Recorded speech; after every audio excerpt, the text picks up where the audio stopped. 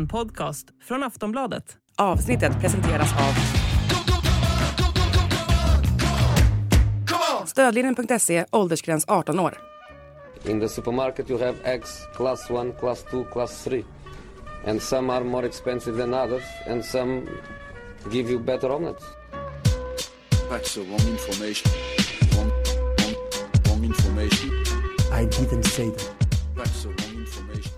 Mycket varmt välkomna till Sillypodden denna torsdag, dagen efter Lucia-dagen. Ja, tiden går fort, det kan man lugnt konstatera. Makoto Asahara heter jag som sitter här med mig i studion, Kasper Ljungström, och med på länk även denna vecka Frida Fagerlund. Till att börja med, Frida, hur står det till där borta i London? Jo, det är bra, tack. Jag beklagade ju mig lite över att tiden går så snabbt. Men i övrigt så är det bra. Definitivt. Kasper, känner du också att tiden bara tickar iväg och att man inte liksom blev så här glad och mysig stämning av att det ska vara Lucia-tåg igår, utan mer kände, oj, shit, okej, är vi där nu i kalendern? Ja, verkligen så. Jag har en del julklappar och sånt som ska handlas in och det är massa grejer som ska fixas, så att mer stress än glädje, så är det. Jag har inte handlat en enda än, så jag är också i total panikläge på den fronten. Den båten sitter också. Så är det när man har föräldrar som alltid säger, nej men jag önskar mig ingenting. Verkligen. Klassiker. Nej, men det ska vi inte prata om, julklappar och sånt där, det tar vi en annan gång. Däremot ska vi prata om Champions League, tycker jag vi börjar vid, för att där har vi ett avslutad gruppspel. Det sista i sitt slag nu när man ska göra om det till någon sorts Super League, supertabellvariant i nästa säsong. Vi får se hur det schabraket blir. Men här och nu kan vi faktiskt konstatera att det blev ris och ros för de engelska klubbarna, Premier League-representanterna, och att det blev ett högdramatiskt avgörande i dödens grupp F, där Newcastle ett tag var på väg förbi PSG upp på en andra plats i tabellen. Det slutade dock inte så, de åkte ner hela vägen till jumboplatsen, inget Europa League-spel för dem. Alltså Milan som tog den här Europa League-platsen istället, och PSG som med blotta förskräckelsen klarar sig kvar i Champions League-sammanhang. Ja, Frida, vad kan man säga om den dramatiken som var igår? Ja, att de gav ju ändå Milan en ordentlig match, får man säga. Under 60 minuter så kontrollerade de ju faktiskt den tillställningen. Och det var ju inte överraskande kanske, men med tanke på hur trötta de såg ut allihop mot Tottenham, så hade de ju ändå steppat upp till den här matchen, får man säga. Och de får ju också otroligt mycket energi på St. James' Park, så att det var väl inte oväntat på så sätt. Men nej, i slutändan så känner de väl antagligen en stor besvikelse. Dels över att man då missat att gå vidare från gruppen trots att det var dödens grupp trots allt. Men också det här med att man missar Europa League. Men med det sagt så har de ju en skadelista som är väldigt lång. Premier League-schemat är väldigt tufft just nu, så att summa summarum så är det ju ingen katastrof på något sätt med tanke på vilka motståndare man hade. Men sen samtidigt så, det är väl klart att de siktar på mer, att de har väldigt höga ambitioner. Men nu har de gjort det här, får vi se om de kan vara med och konkurrera på riktigt nästa säsong. Känslan dock lite, med tanke på att du nämnde ju skadelägen, nu fick de väl också Gordon och Trippier med skadekänningar i den här matchen, som att det inte var nog med där de hade. Dan Burn tillbaka, det var kul att se i alla fall när han kom in för Trippier. Men är det inte att de inte då, alltså inte får Europa League utan hamnar hela vägen ner på sista platsen och därmed då är helt borta ur Europaspel? Är inte det lite av en blessing in disguise för Newcastle i det här läget?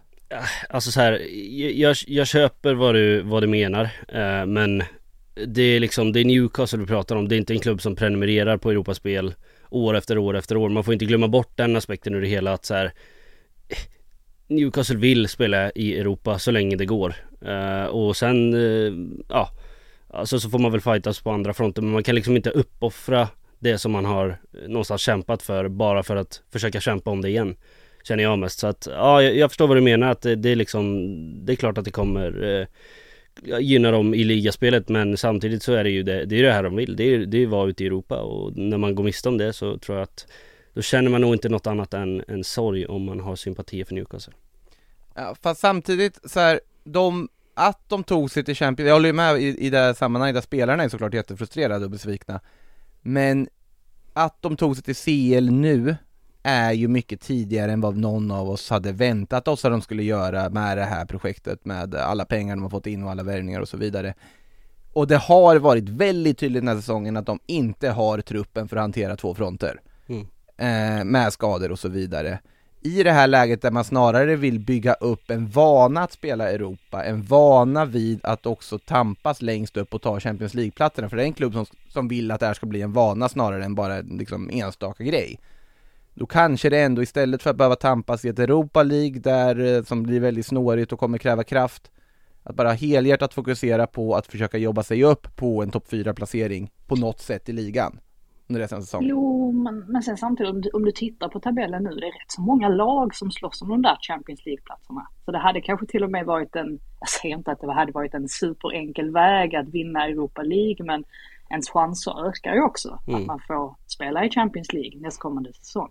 Så på det sättet så är det ju kanske också en liten missräkning, även om jag förstår vad du menar det här med att de inte har en särskilt bred trupp. Men jag håller med Kasper lite också. Jag tror att supportrarna hade älskat att vinna Europa League betydligt mer än vad Man United-supportrarna hade gjort.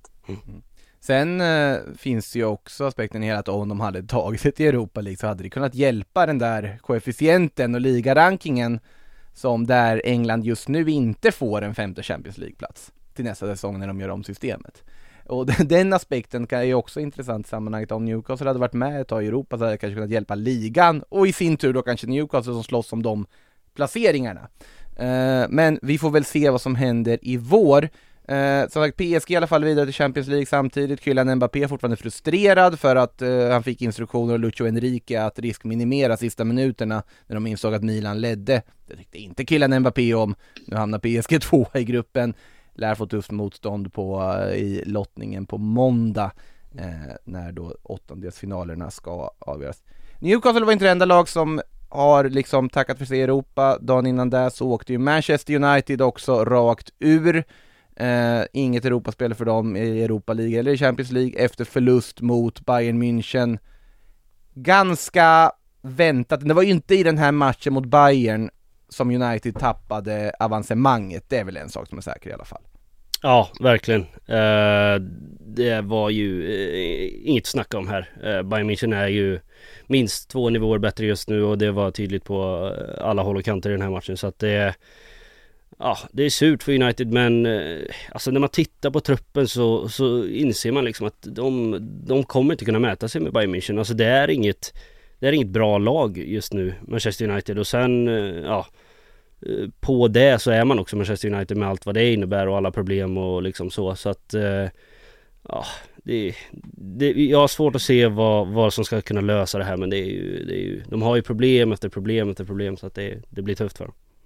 Den verkliga missräkningen var väl också att när man åkte till Galatasaray eller Turkiet och ändå gör en bra match så hjälpte det inte direkt att Onana kastade in bollar i mål. Nej. Hade man fått med sig den 3-poängaren så hade ju läget varit lite annorlunda antagligen. Men nej, de visade ju samtidigt inte tillräckligt med hunger. Tänk om man jämför då med FC Köpenhamn som ju är den stora överraskningen här, så hade de ju i alla fall rätt inställning eller vad man säger. Och den fanns inte alltid på plats i Man United, men vi vet ju också att de har haft strukturella problem och kanske problem i pressspel och så vidare. Så att det är ju inget nytt i sig. Vi har väldigt mycket angående Manchester United att avhandla när vi kommer in på det mer liksom silly season-relaterade segmentet av den här podden. Så vi håller där till det. Vi kan väl först då bara konstatera att du nämnde FCK där och det är ju en bragd tycker jag att de löser den här segern mot Galatasaray, tar en andra plats i den här tuffa gruppen det blir väldigt spännande att se. Nu, jag tror ju att det kommer bli respass i något av final oavsett vad de lottas mot, men bara att de har tagit sig dit är en bedrift i sig, måste man ju säga, för så pass mycket svagare är faktiskt materialet på papper som de har jämfört med de 3 andra lagen i den här gruppen. Men otroligt kul för FCK, bara att gratulera våra danska grannar till det. I övrigt från slutomgången kan man konstatera att Porto gick vidare med målkalas mot Shakhtar Donetsk. Det var väl en av de platser som fanns på spel. Sergio Ramos gjorde något av det mest Sergio Ramos ska han ha gjort när han panenkar in en straff för att därefter då typ sparka av handen på Bryce Samba i målet i Lans. Otrolig sekvens det där. Och sen så måste man väl ändå lyfta en viss Micah Hamilton också.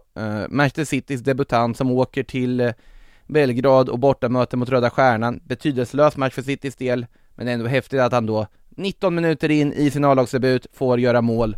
Drygt 6 år efter att han var en bollkalle som fick en uppläxning av Pep Guardiola i samband med att det gick för långsamt att få igång spelet i en match på Crystal Palace.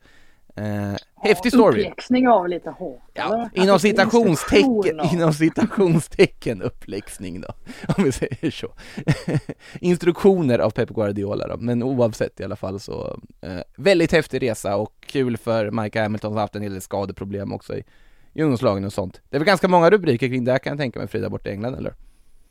Det kändes också att de här journalisterna som följer Man City, de hade koll på att han skulle starta, och det kändes som att de satt redo med en tweet precis i sekunden som startelvan blev officiell.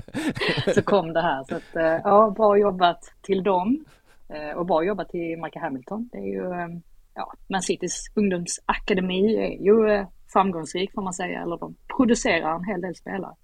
Ja. Innan vi lämnar Champions League, det dummaste som finns tycker jag är att tippa vad en liksom åttondelsfinal lottning ska bli, för det ser man ju folk som jag tror att det blir så här, en lottning, snälla. Däremot kan man ju fråga, om ni får välja en dröm åttondelsfinal utifrån de lagen vi har ni någon på rak arm? Ja.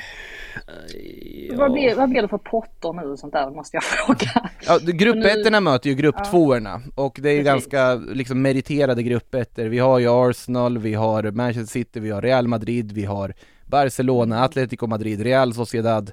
Typ alla spanska lag, de 4 är ju vi första sidade, medan alla italienska lag är andra sidade, kan man väl säga. Kort sammanfattat. Vi hade ju kunnat få ett oljederby där, höll jag på att säga, men Man City mot PSG, det går ju. Det går. Ja. Och jag tycker väl nog att Man City förtjänar att få ett lite tufft motstånd nu, för att deras gruppspel var ju relativt enkelt, får man väl konstatera. Transportsträcka var ordet på det här gruppspelet. Ja, verkligen. Jag hade heller inte haft något emot ifall Arsenal fick ställas på lite prov mot internationellt tufft motstånd för första gången i år då. De kan ju också få PSG och sen finns ju Inter, Napoli. Alltså det är lag som Arsenal kanske ska slå, men det är ju test på ett helt annat sätt än vad Lens och PSV Eindhoven är. Alltså Arsenal PSG hade varit väldigt, väldigt intressant att se vart Arsenal är idag, för jag tror absolut att de skulle kunna slå ut PSG över 2 matcher. Verkligen, det tror jag med. Ja, ge dem RB Leipzig först, då kan de få tuffare i nästkommande omgång. FC Köpenhamn kanske snarare då i alla fall. Ja, precis.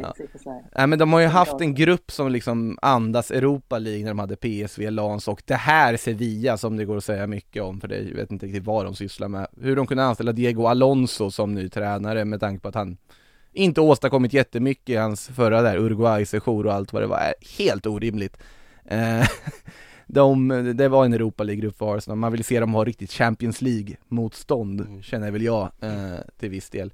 Så det är väl en sån match som hade varit väldigt häftig att få. Innan vi liksom avhandlar Champions League här och lägger gruppspelet bakom oss, så måste jag ändå säga att jag satt liksom och led med Union Berlin lite i gruppspelet. Alltså så många gånger som de har släppt in på tilläggstid nu. Jag tror det är 3 gånger på 6 matcher här nu. Alltså det är tufft, och det går liksom tufft i ligan för dem, och så åker de på det här smäll efter smäll mot topplag. Alltså jag led lite med dem. Det hade varit kul om de åtminstone kunde få greja ett Europa League-spel. Tufft i ligan är också en mild underdrift. De är väl typ tok sist och då katastrof, och Fischer är sparkad och det hela av stormar för stackars Union, så att nej, det håller jag med om. Jag vill ändå ge en liten shoutout till Antwerpen och Mark van Bommel som han innehar rekordet nu som den enda tränaren någonsin som har gått segerlös från sina 15 första Champions League-matcher innan han då lyckades besegra Barcelona. landar sist i gruppen. Men ändå, fint. Värt att lyfta en viss 18-åring i Antwerpen där också, Arthur Vermeeren, som är en spelare värd att hålla ögonen på inför framtiden, fick göra mål här också. Samtidigt har ju det här lämnat Barcelona i total kris, så vi kan väl smyga över då på lite så här silly-segment, för att det här har ju fått ganska mycket, just den här förlusten mot Antwerpen gjorde ju inte så mycket för Barcelona som ändå säkrar gruppsegern, men det är ju efterdyningarna och framförallt det som pågick innan matchen som fått ganska mycket rubriker i Spanien. Lewandowski, Gündogan och Araujo var inte med i truppen från början. En timme innan avfärd till Belgien så bestämde sig Xavi för att nej, men de ska ändå med, de läggs till i truppen. Xavi förklarade det här med att det var ett gemensamt beslut med ledningen och sportchef Deco och allihopa att de skulle läggas till för att de inte ska ha så många lediga dagar och att det var logistiska skäl. Deco går ut i en tv-intervju och dementerar att nej, jag har ingenting med det här beslutet att göra, det är bara på Xavis bord. Uppgifter florerar om att Deco tröttnat på Xavi och Decos relation ska ha kraschat. Samtidigt i det här så ska ju Deco initierat en konflikt med Frenkie de Jong, för Frenkie de Jong var också struken i truppen, var anledningen att han då var febersjuk. Deco ska då ha ringt precis innan avfärd och ifrågasatt det här och menar på att Frenkie de Jong fejkar att han var sjuk för att slippa åka till Antwerpen. Ja, ni hör hur det mås i Barcelona efter 2-4 mot Girona följt av 2-3 mot Antwerpen. Inte så bra. Nej. Känns det som att Deco börjar tappa skallen lite mer än vad någon annan. Alltså börjar beskylla folk för att fejka sjukdomar och sånt. Det roligaste var att en av hans huvuduppgifter när han tog över då, sportchefsrollen var att han skulle liksom medla och liksom förbättra relationen med Frenkie de Jong och Barcelona och redan var ansträngd och lösa ett nytt kontrakt. Det är rörigt i Katalonien där just nu. Vi får väl se hur de löser det där. Det har varit lite småsvajiga resultat för Barca hittills under den här hösten. Även om de nu löste att gå vidare till Champions League slutspel, vilket ju var mer än vad de lyckades med förra säsongen. En klubb som också haft lite svajt under hösten är ju Napoli, också vidare i Champions League ska sägas, där man har bytt ut Rudi Garcia mot Walter Mazzarri. Det har inte riktigt så här flutit på i ligan överhuvudtaget. Men någon som man verkar förlänga med nu är Victor Osimhen. Trovärdiga uppgifter gällande att de är överens om en kontraktsförlängning. Men vi ska nog inte tolka den här kontraktsförlängningen som något annat än en tydlig väg ut i sommar för både Osimhen och Napoli. För att det rapporteras om en klausul på mellan 130 till 140 miljoner euro. Det vill säga ungefär de 1,5 miljarder kronor som Aurelio De Laurentiis har velat ha från första början. Jag gissar på att det här ändå kommer att sätta stopp för en potentiell januariflytt. Men till sommaren så känns det som att det finns Premier League-klubbar som kommer vilja aktivera den klausulen. Ja, verkligen. Jag håller med på alla punkter egentligen. Det börjar bli dags att lämna Napoli nu. Han är lite för bra för det här Napoli åtminstone. Så att, och det är ju tydligt vart han vill med sin karriär. Så att det är ju bara att tolka precis som du säger.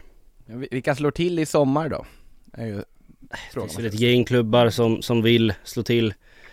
Chelsea kommer säkert vilja slå till. Jag skulle inte förvåna mig om Arsenal är där och hugger lite. United eventuellt om de redan har tröttnat på Höjlund. Alltså det kommer finnas intresse. Så långt vågar jag nog lova. Men frågan är ju i Chelseas fall, som kanske är de som kopplas mest med Osimhen. De är ju desperata efter en anfallare här och nu i januari. Pochettino har gått ut och sagt vi måste ha värvningar, vilket är fascinerande efter alla miljarder de har spenderat. Och då är det ju faktiskt ett annat namn som dykt upp i ryktesfloran. Och det är inte Victor Osimhen, det är inte Ivan Toney som de också pratat om. Det är Victor Gyökeres efter hans succé i Sporting Club. Frida, vad skrivs det om Victor Gyökeres borta i England? Ja, jag fick till och med ett mess häromdagen från en kollega som har väldigt goda ingångar och han sa att det verkar vara konkret, det här intresset. Så att det är ju väldigt spännande, så att han ville fråga lite om Gyökeres och sådär, hur han är som person och spelare och så vidare. Och jag tror faktiskt att dels för svensk del så hade det ju varit helt fantastiskt att ha 2 strikers i Premier League. Jag menar det är få förunnat att ha det i så här pass stora klubbar ändå, eller klubbar med väldigt stora resurser. Sen tror jag också att Gyökeres hade passat bra in i Chelsea, och särskilt med tanke på att det är Mauricio Pochettino som är tränare. Han är ju duktig på att utveckla spelare. Alltså Gyökeres är ju fortfarande i en väldigt formbar ålder, 25 år gammal. Han har fysiken för att klara av Premier League. Han har ju alltså de spelmässiga kvaliteterna också, tycker jag. Och vi vet ju alla vilket lyft Harry Kane fick i sin karriär under just Pochettino. Så att jag tycker att det hade varit otroligt spännande om det nu sker. Och jag tror att det möjligtvis hade kunnat bli lyckat också för alla parter. Det är väldigt spännande i alla fall, just också att Chelsea och Sporting har ju haft med varandra att göra förr när Todd Bowley försökte gå in och köpa Sportingklubb under ett fönster här relativt nyligen, vilket är helt sinnessjukt i sig. Men just att där finns det ju uppenbarligen i alla fall kontaktuppgifter för att kunna starta en förhandling, och det är ju som du säger, Frida, de uppgifter som har kommit bland annat är från Evening Standard och Nizar Kinsella som är väldigt trovärdig i just Chelsea-sammanhang. Det är min kompis. Ja, det är det också. Ja, då har ni dubbelt liksom bevis på att det här är trovärdiga uppgifter då i sånt fall, om det är Fridas håll. Frida har mer insight kanske. Men som sagt, då, det är ju en utköpsklausul då på Gyökeres kontrakt i Sporting som ligger på runt 87 miljoner pund. Det kostar ju att fästa, så att säga. Det är en väldigt dyr slant. Men samtidigt, Chelsea har visat förr att de är redo att betala om de verkligen har identifierat en spelare som de vill ha. Och det känns ju mer lättlöst vinterfönster än vad Osimhen eller Tony skulle vara. Så det här kan ju bli en väldigt spännande följetong med för svenska ögon att följa. Ja, verkligen. Det kan bli spännande. Men frågan är om Victor Gyökeres vill lämna sin vardag borta i Lissabon efter ett halvår för att kliva in i Chelseas lilla haveri. Alltså, för att spela under Pochettino. Ja, det är klart att det lockar med Premier League och få en miljardprislapp på sig. Ja, men det kommer han ju få i sommar ändå. Alltså det tror jag ändå att han löser. Ja, men då måste han ju först ösa in mål i Sporting på samma nivå. Tror du han gör det under hela våren också? Jag tror inte han behöver göra på samma nivå, men han har redan visat vilken nivå han ligger på. Han behöver göra några påsar till, men alltså han kommer gå för oerhört dyra pengar i sommar. Och jag tror att han gör nog klokare i att stanna nu i januari och låta Chelsea gå all out på Osimhen för att då lämna lite av en lucka i Arsenal och kliva över till Arsenal istället, för att alltså Chelsea nu, jag vet inte, det känns, och den anfallspositionen, det är många som har varit där och försökt nu, men det är ingen som lyckas. Det är väl det som talar emot då, just att Chelsea inte verkar vara ett lag som har allting på plats i dagsläget, men det kan ju också vara en indikation på att här kan man faktiskt gå in och göra skillnad. Ja. För att gå till ett Arsenal där allting fungerar relativt väl, riskera att hamna utanför en startelva och sitta och nöta bänk. Arsenal kommer inte betala de pengarna för honom heller. Jag har väldigt svårt att se det. Inte i sommar heller. Det finns ganska många andra forwards också på marknaden då. Ja. Sen är det intressant också, för jag menar Gyökeres, att han ens valde att flytta till Portugal istället för att nappa på något av erbjudandena som fanns i Premier League. Det pratades ju ändå om en del klubbar, det var väl men Everton, alltså den typen av klubbar i alla fall som involverade sig. Men det visade ju på att han vill ju välja en smart väg till toppen, så att säga. Så att det är mycket möjligt då att han tänker ett varv extra med tanke på hur det ser ut i Chelsea just nu. Men nej, spännande hur som helst, och jag tror verkligen att han har framtiden för sig oavsett. Ja, det är väldigt, väldigt spännande att följa. Vad Sporting vill ju egentligen inte sälja. Det har ju snackat om, Sporting-fansen har ju liksom försökt liksom propagera för att man ska ha nytt kontrakt, man har redan nu för att höja hans klausul och så vidare. Så att det är ju, men alltså så här, jag förstår att Chelsea vill ha en ny anfallare efter den här hösten med Nicolas Jackson, men han har ändå gjort lite mål, Nicolas Jackson. Men han har gjort lite mål, men är det värt att få panik innan en Kunko ens har fått komma tillbaka? Alltså, det ligger något i det. Man ska inte glömma bort att på försäsongen så såg den duon riktigt, riktigt vass ut. Och de har inte ens fått chansen ihop i ligan. Så att hade jag varit Chelsea så hade jag haft lite mer is i magen, men uppenbarligen så har Chelsea allt förutom is i magen. Det har vi väl sett ganska tydligt att de inte har tidigare. Precis. Värt att nämna också nu när läget finns att Todd Bowley har väl haft fullt upp med att lösa annat med tanke på hans ägarskap i LA Dodgers. Där han, om de Chelsea-fans undrar vad det är han håller på med när han skriver de här långa kontrakten och hittar på massa olika saker och kryphål. Han gör det i baseball också. Det här rekordkontraktet som Shohei Ohtani fick i Dodgers nu, där han alltså skjuter upp 97% av sin lön till efter kontraktet för att Dodgers ska ha plats och köpa nya spelare. Otrolig deal för övrigt som vi pratar om i ett framtida Sportbladet Daily här också. Kan ni hålla utkik på i flödet. Från det till Manchester United, för där det puttrade som vanligt kan man väl säga, och nu pratas det ju om att Erik ten Hag ska ersättas igen, och det snacket har vi haft förut, och ett namn som återigen då slängts upp på tapeten är Graham Potter. Frida, vi har varit inne på det förut. Nej, snälla Graham, inte nu, det här efter det som hände i Chelsea. Är du fortfarande inställd på åt samma håll? Ja, det är jag väl egentligen. Han har ju legat väldigt lågt, ska man komma ihåg, Potter sedan han lämnade Chelsea, och han känner väl att han har behövt ta igen sig också lite grann efter den, alltså vilken session det var ju alltså, verkligen, han gick verkligen från lugnet på sydkusten till fullständigt kaos egentligen. Så jag kan förstå att han har behövt vila upp sig ett tag nu. Jag tror att han sitter och inväntar rätt sorts projekt. Jag är inte säker på att han tycker att Man United är värt det. Det är klart att det är en av världens största klubbar. Det är svårt att tacka nej, liksom det var svårt för honom att tacka nej till Chelsea och allt vad det innebar. Men jag tror att Jim Ratcliffe kommer behöva försäkra honom om en herrans massa grejer för att han ska känna att det är ett projekt som han vill hoppa på. Och sen så vet jag inte ens hur Ratcliffe tänker nu här. Han har ju inte kommit på plats riktigt än, även om man har kunnat se att han har gjort vissa förändringar i ledningen och så vidare. Men vi får väl se här vad som händer med Erik ten Hag. Jag tänker väl att det inte nödvändigtvis kommer förändra någonting, eller det kommer inte hända drastiska saker av att sparka honom, tror inte jag egentligen.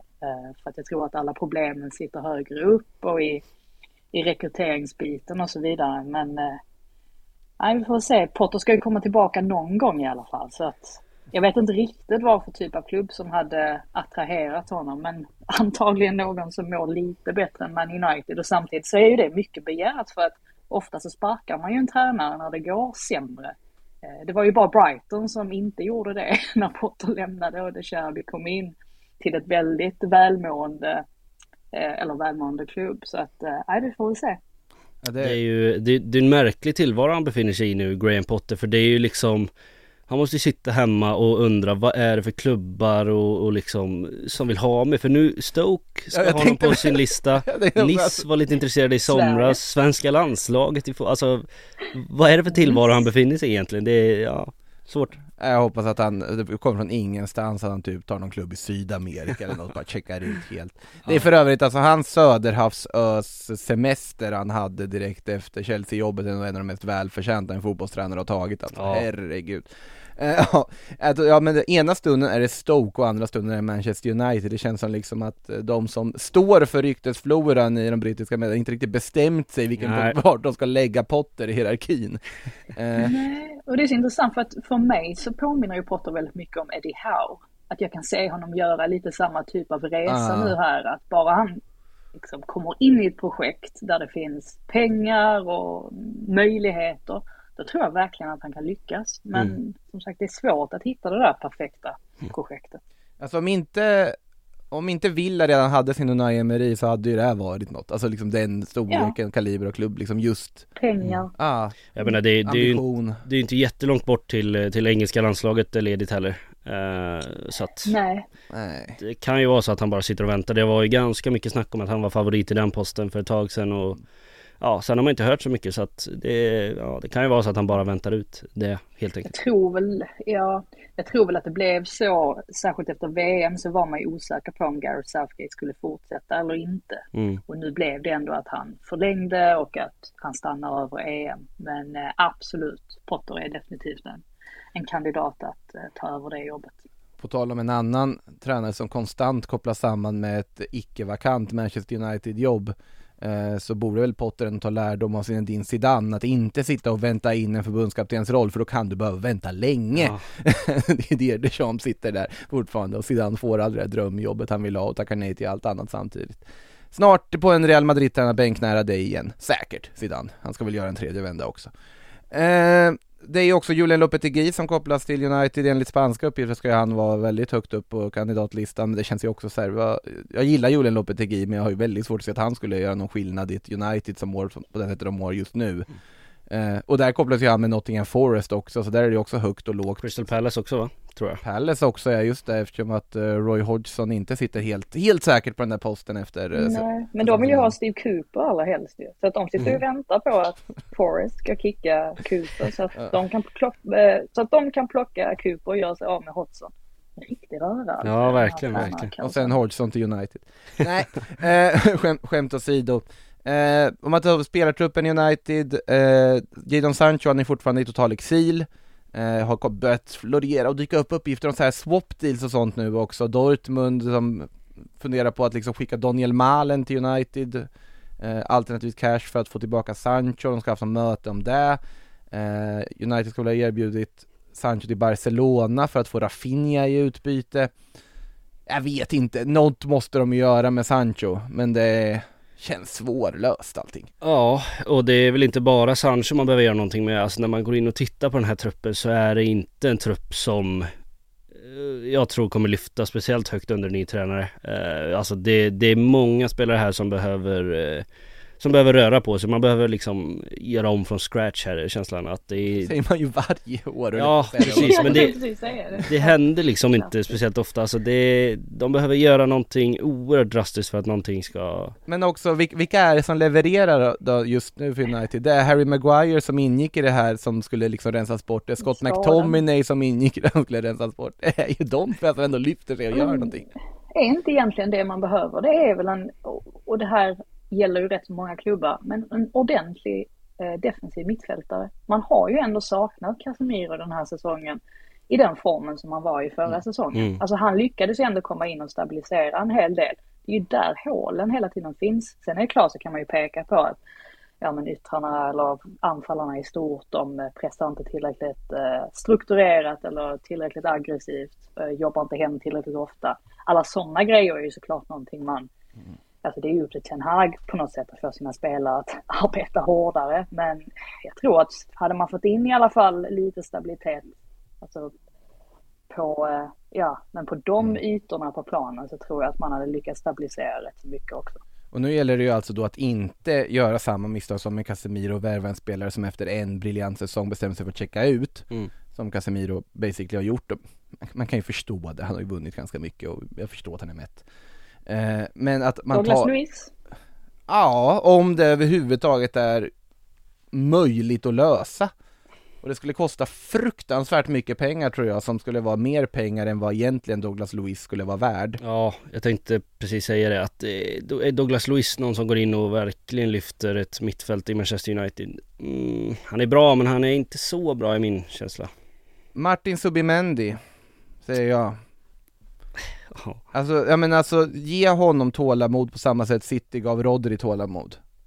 Men alltså då kan man ju lika gärna ge Mainu tålamod. För att han finns ju den där och han är bra på riktigt. Då kan man ju Zubimendi också, men absolut. Den ena utesluter inte den andra. Men jag håller med om att i dagsläget skulle jag ju spela Mainu. Alltså rakt av. Amrabat har inte blivit så lyckad i alla fall. Nej, där tycker jag också lite mer tålamod behövs när man ska börja prata om man ska skeppa dem i januari och sånt där. Du värvar dem nyss. Det är en bra fotbollsspelare. Sen kanske man blev lite lurad av det han gjorde för Marocko under VM. Men det är bara ett lån, va? Ja, nej, bara på lån kanske. Ja, exakt. Men det är väl liksom, de kommer ju behöva köpa ut honom, väl? Ja, alltså annars skulle de inte aldrig gå med på att skeppa honom på det sättet i framtiden. Så det ligger någon form av obligation i det där. För det snackades ju om att de ville skicka tillbaka honom nu i januari. Ja, det är precis det jag menar. Ja, det är fascinerande verkligen vad som pågår där. En annan klubb, om vi rör oss vidare här i schemat, ska säga så att vi är lite tajt om tid idag i och med att det är väldigt många som vill podda den här torsdagen på Aftonbladet, tänka sig. Bayern München, de jagar Ronald Araujo. De satte liksom Araujo ett telefonsamtal med Tuchel och Freund där för att liksom Tuchel ska få berätta hur mycket han värderar Araujo och hur mycket de vill ha honom till klubben. Bayern är redo att betala mer än vad de gjorde för Harry Kane för att locka Araujo till Allianz Arena. Och det kan jag förstå, för det där är en väldigt, väldigt skicklig försvarsspelare och skulle passa väldigt bra i det laget. Och just i och med att det stormar lite i Barcelona, Araujo inte helt nöjd med att användas på högerbacken så ofta som man gör nu för tiden. Kanske ändå, varför inte försöka från Bayerns sida, även om jag tror att det blir väldigt svårt att lösa. Framförallt så är det helt omöjligt att lösa nu i vinter, tror jag. Ja, det känns väl som att det blir oerhört svårt, men det finns ju absolut skäl till att försöka. Alltså, skulle man få in honom och så sätter man honom bredvid Kim Min-jae, alltså då börjar vi prata världens bästa mittbackspar snart, alltså, för att det är 2 oerhört bra mittbackar, så att, och det finns en lucka att fylla. Och då är ju Upamecano och Matthijs de Ligt där också som är helt okej backar. Exakt, men jag skulle säga att både Kim Min-jae och Araujo går före dem, så att ja, det finns luckor att fylla. Såg att Man United eventuellt vill ha med honom i en bytesaffär med Jadon Sancho. Vem vet vad som händer i januari. Om Barca gör det så kommer ju folk dyka upp där på kontoret vid Camp Nou, eller Montjuic nu för tiden med högafflar, kan jag ju säga. Det kommer inte gå hem väl i Barca-led. Då får de lägga till mycket pengar emellan, tror jag, United. Jag har faktiskt en lyssnarfråga från Melvin Bäck som undrar om Bayern skulle ha råd med både Palhinha och Araujo, vad det skulle kosta, 150 miljoner euro tillsammans. Det hade inte räckt. Nej, kan jag lugnt säga. Apropå Joao Palhinha så är det ju snack om Premier League-klubbar där också. United, kanske, den positionen. Ja, han har varit fenomenal den här säsongen, liksom han var förra säsongen, så att det är inte särskilt konstigt. Sen är han ju inte så ung som man tror. Eller jag tror hela tiden att han är lite yngre än vad han är. Men 28. Det kan väl också spela in. 28. Ja. Väldigt icke-sillypodden kompatibelt att faktiskt gissa rätt direkt på ålder. Ursäkta det. Det var inte så mycket andra lyssnarfrågor, för jag slängde ut den här tråden väldigt sent, ska sägas. J. Albin undrar om potentiella värvningar till Alfred Johanssons Rosenborg. Jag har inte så mycket koll på Rosenborgs potentiella värvningar. Det är bara att titta på typ alla spelare som är ganska unga och lovande i mittenklubbar i Allsvenskan. Ja.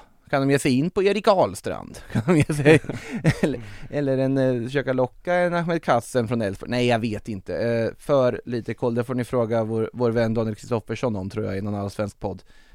Det som handlar om Skandinavien. Gabriel Sköld frågar om Uniteds tränarfråga. Den har vi redan avhandlat. Och Claes frågar om Osimhens nya kontrakt. Där vi däremot kan ta upp innan vi rundar av för den här torsdagen är Serhou Guirassy. Vi har pratat om hans låga klausul i sammanhanget tidigare. Han har ju 17,5 miljoner euro i utköpsklausul i hans kontrakt i Stuttgart. Ungefär 200 miljoner kronor då. Han har gjort 16 mål på 12 matcher i Bundesliga. Total supersuccé. Och Stuttgart vill av förklarliga skäl skriva på ett nytt kontrakt med honom för att få bort den här klausulen. Guirassy vägrar. Han tänker inte skriva på något nytt. Han ska till Premier League, det är hans inställning. United kopplar samman med honom. Newcastle kopplar samman med honom. Eller Newcastle är också ett United. Men ändå. Finns det någon klubb? Vi har ju tidigare sagt att han nog inte borde gå till kanske Manchester United. Inte riktigt profilen de borde gå för. Finns det någon annan klubb som hade mått bra av en Serhou Guirassy, känner ni? Alltså jag vidhåller ju att det är många klubbar som ska hålla sig undan här, för att som vi har sagt många gånger, 27 år och en liksom ordentligt bra höst är inte något som lockar jättemycket i mina ögon. Han kopplar tillsammans med till exempel West Ham. Det finns ju absolut en lucka att fylla. Antonio är skadad och Danny Ings gör ju ingen människa glad, så att ja, det känns väl som en bra nivå liksom. Ja, det är väl den nivån han behöver leta någonstans. Vad du kommer få käka upp där när Guirassy går till West Ham är ju dundersuccé. Då kommer jag vara först att krypa till korset. Ja, fint. Nej, men han verkar ju vara inställd på en flytt. Det var ju snack om Dortmund också, men de har ju liksom blånekat att de ska vara intresserade av Guirassy. Sportchefen där, KL, gick väl ut och sa att varken i vinter eller i sommar är vi överhuvudtaget intresserade att göra någonting på den positionen. Ja, de har ju ADM i Haller, Fyllkrog och så vidare. Jag tror inte de behöver en centertank till. ADM som för övrigt var oerhört bra mot PSG igår. Det ska sägas. Han är nog matchens lirare i mina ögon. Det vart ju Zaire Emery. Ja, precis. Väldigt fint mål han gjorde. Det där är ju en guldklimp för PSG att hålla hårt i, kan man ju kan man ju lugnt konstatera i alla fall. Det var nog inte så jättemycket mer än så denna torsdag i Sillypodden. Om ni inte har något annat som ni tycker att vi borde avhandla. Nej, alltså jag tror inte det. Det är väl först om någon vecka eller två som det drar igång på fullt allvar. När själva fönstret öppnar menar du? Exakt, när det börjar liksom konkretiseras. Då kommer saker och ting konkretiseras. Det är en sak som är säker. Då öppnar ju fönstret och ni vet hur det brukar gå till här på Sportbladet. Ni följer allt som händer kring Silly Season-cirkusen här på vår sajt med Silly-bloggen som är igång och puttrar här nu också. Silly-podden levlar ju upp då med 2 avsnitt i veckan och så vidare i januari som kommer. Så missa inte. Värsta tiden på året är det ju. Tycker du det? Ja, men lite grann. Är det inte det? Man vill ju bara att trupperna ska sättas på något sätt. Man vill att det ska bli 1 februari. Man slipper det. Jag gillar Silly alltså. Jag gillar Silly-tider. Det är spännande. Jag vet att du är i Silly-podden just nu, Frida, va? Ja, det fanns en tid när jag också var taggad på Silly jämt. Det fanns ju en tid när Patrik Bränning också var taggad på Silly Season istället för att granska grejer. Han är ju på något sätt gudfadern, Silly-gudfadern. Ja, Patrik Syk som kanske påstår att han skulle vara själv i sånt fall. Nej, jag vet inte. Ja, så skulle det kunna vara också. Nej, Bränning som är fullt upptagen med att granska grejer och det gör han ju faktiskt väldigt, väldigt bra, det får vi ändå säga. Han är en seriös journalist. Ja, verkligen. Jag måste väl hålla på i 10 år till, sa han, för att sen börja granska grejer om jag ska gå samma väg som Patrik Bränning. Det var det han sa när vi surrades vid här i korridorerna. Så kan det vara. Med det sagt och lite off topic så säger jag stort tack till Frida Fagerlund och säger stort tack till Kasper Ljungström, men framförallt givetvis ett stort tack till er lyssnare. Premier League-podd nästa vecka tillbaka. Sillypodden smyger in där också innan det är dags för julledighet och julklappar och allt annat. Jag vinner köper några, Kasper. Vi har inte så mycket tid på oss som sagt. Nej, vi har inte det. Vi får väl ligga i helt enkelt. Har du hunnit handla julklappar, Frida? Ja, jag är nästan helt klar faktiskt. Oj, otroligt. Och här sitter du och gnäller på att tiden går fort. Ja, men det är kanske därför jag inte har någon tid heller kvar. Så kan det ju mycket väl vara. Ja, jag fick jag fick åka in till svenska affären idag mitt i London för att jag skulle handla prinskorvar till julafton. Ja. Bara en sån grej är stressig liksom. Men prinskorven den får ta den tid det tar. Så värdefull är det. Svenska Prince sausages. Heter de Prince sausages? Nej, det finns inte. Svenska affären, det är alltså inte då ett Ikea du åsyftar? Nej, det finns 2 svenska affärer i London. En som heter Totally Swedish och den andra heter Scandi Kitchen. Ja, det här känns ju som någonting som du får sammanställa och rekommendera till Victor Gyökeres i januari möjligtvis då, ifall det skulle bli en flytt i Chelsea, men vet. Ja, precis. Han kanske redan har koll efter sin tid i Coventry, ja, ingen aning. Ja, jag tror att Kulusevski kommer nog hjälpa honom också. Ja, det eventuellt. Tottenham och Chelsea lite ändå, vad heter det? Polemik där, nej, kanske inte, de är ändå landslagskamrater. Ja. Jo, där är en del heta känslor. Lite så är det. Det hade varit kul att ha en svensk på varsin sida i en sån derby för övrigt. Bara en sån sak som får en att hoppas lite på Gyökeres. Nej, vet ni vad? Nu har jag ju overstayed my welcome efter initiala avslutandet av det här podden. Så nu släcker vi ner. In the supermarket you have eggs class 1, class 2, class 3. And some are more expensive than others. And some give you better omelets. That's wrong information. Wrong information. I didn't say that. Du har lyssnat på en podcast från Aftonbladet. Ansvarig utgivare är Lena K. Samuelsson.